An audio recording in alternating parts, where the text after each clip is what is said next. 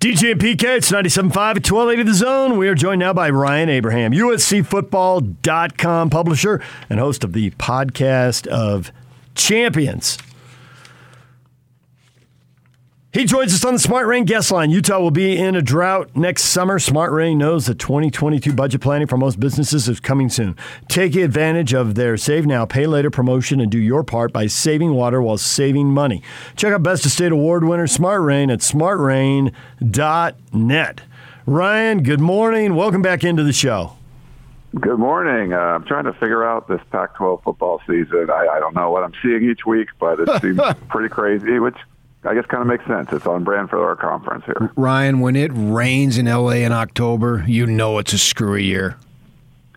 It's so weird. We're here, and it's like, you're getting ready for this, football game, Raiders and Chargers at SoFi Stadium, and they're like delaying it in an indoor stadium. We're looking outside. We didn't hear anything about thunder and lightning, and it's like pouring outside, and like it was crazy. Yeah, so it was, weird things are going on here in L.A. and in the Pac-12 in general. So I'm curious what you think of a 3-2 USC football team. Is it as simple as they're kind of mediocre and they've lost to two pretty good teams and beaten three teams that aren't nearly as good? Do you think their play is varying week to week? What's going on? Yeah, I think all of those things. Stanford's definitely better than I thought they'd be this season. Oregon State looks, legit. But those are teams that you could lose to, but not really get blown out at home. That didn't make a whole lot of sense to me. And they looked, very competent against Washington State and Colorado and San Jose State, but I don't know how good any of those teams are. So to me, it's just still so much up in the air. I think once you fire a head coach after two games, you've had an interim. We've seen this at USC many times over the years. So you see an interim kind of take over. There's going to be some ups and downs. There's going to be some things that everyone likes and they do better. I think the whole discipline thing early on, they only had 5 penalties in that first game against Washington State, and Dante Williams was like, hey, that's 5 too many. Well, they've had significantly more than that the last couple of games, and I think, the preaching the new culture and discipline and all that is nice, but is it going to be able to stick? And asking an interim head coach to kind of keep a team together for at least 10 games, that's a pretty big ask. So I think this is just going to be sort of a grab bag season for USC. They got some really talented players, but I don't know. From week to week, I guess it's going to be like a box of chocolates. You're just not sure what you're going to get. Yeah, I think you can say that if you want to go big picture. It's very accurate, obviously, when you just look at their performances. And I think almost symbolic of that, if not in fact symbolic, is the play of Slovis, because he's been up and down. And I'm not sure where to go with him, because I thought that he was on his way to being an NFL guy and a top draft pick. Now I'm not so sure. What do you see? Yeah, that first year, 2019, when Graham Harrell's offense came in, he just looked amazing coming off the bench, after JT Daniels goes down with the injury. And, last year, 2020, was a weird year. We talked about his mechanics not being great. I think further in general, he's thrown the ball a lot better this year than he did last year. Just the ball coming off his hands. For the most part, it looks like a much more competent thrower of the football. I think not having guys like Amon-Ra St. Brown and Tyler Vaughns as security blankets out there has hurt a little bit, and he's trying to figure out who that next number 2 guy is going to be. Drake London is amazing, probably maybe the best player in the Pac-12, just football player. That's kind of catches he's made are otherworldly. He's just been amazing. But you're looking for who's that number 2 guy. We've seen Gary Bryant Jr.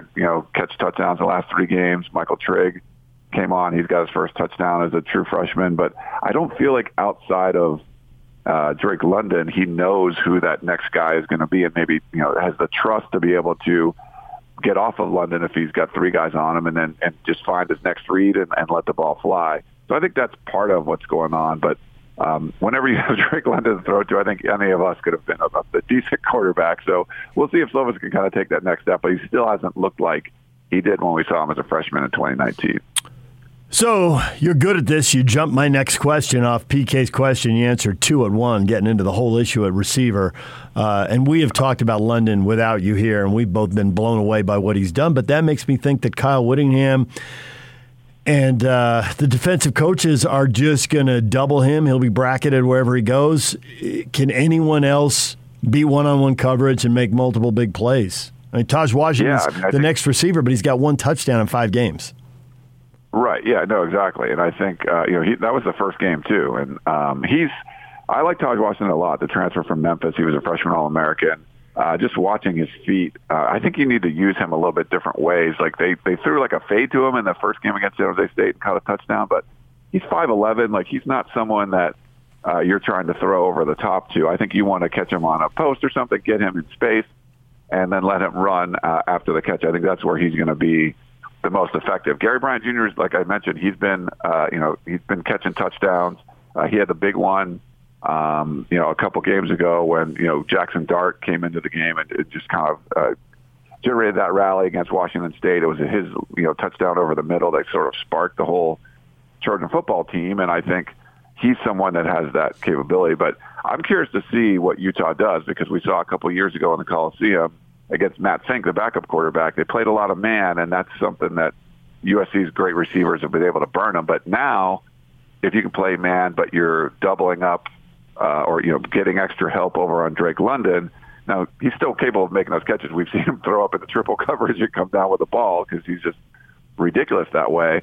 But I feel like there's more opportunities there to maybe play man and make someone like a Gary Bryant or a Taj Washington or a Michael Trigg out of tight end position beat you, because they've seen some flashes there, but not there's not proven production coming out of those spots outside.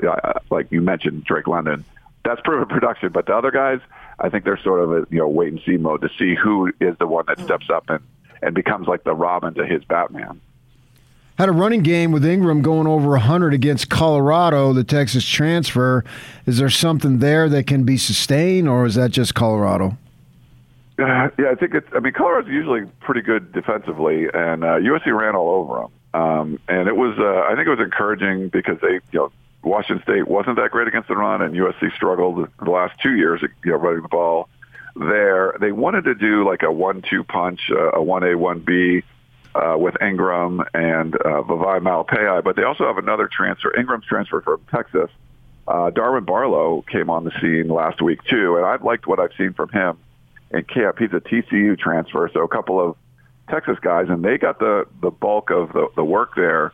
So Barlow sort of worked his way into this two-man rotation that with Vavai in there as well, but he had much more production, even though Vavai got the only touchdown on the ground last week. So I'm curious to see how they use that. They wanted to get away from a committee, but I think you're probably going to see those three guys running the football. But I think Ingram's kind of made it clear that he's the guy. He's the number one threat out there. He just can do a lot, and I think if they can get him involved in the passing game, and we'll see. They haven't run a lot between the tackles. They kind of line up in a pistol sometime, and then bring it over to a shotgun, and they do a lot of wide runs out of that. But I think you might see a little bit more of that too, just depending on how that interior of the USC offensive line plays. But Ingram's the guy, and I think he can be effective against most run defenses. I think he's USC's biggest threat right now. So the Utes have had a problem fumbling the ball. How will the USC defense be at stripping the ball? What do you think?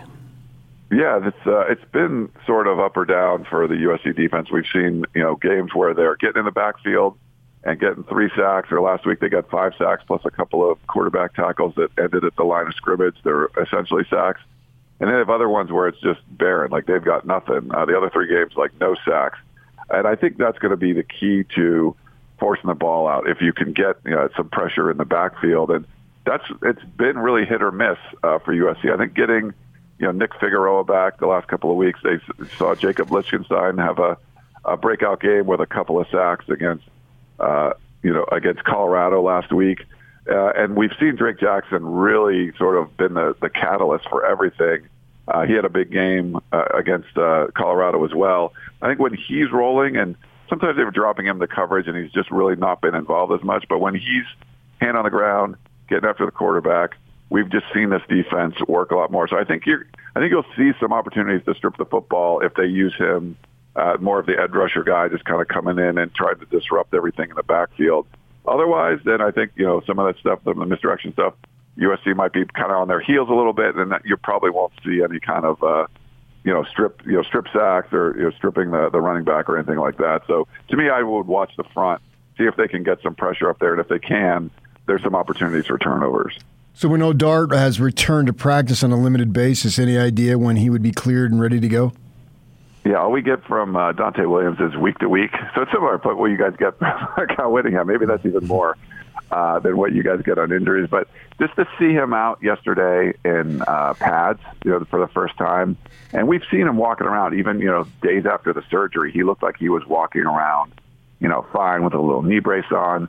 So I wouldn't anticipate anything happening this week, but they go into a bye week. So my guess would be he would be available for Notre Dame. But at this point, just to see him sort of getting back there, it gives you the indication that we thought it might be like a 3 or 4 week injury, but there's talk that it could have been a 6 to 8 week injury. It seems like it's going to be more on the former side, where his potential to come back would be against Notre Dame in a couple of weeks.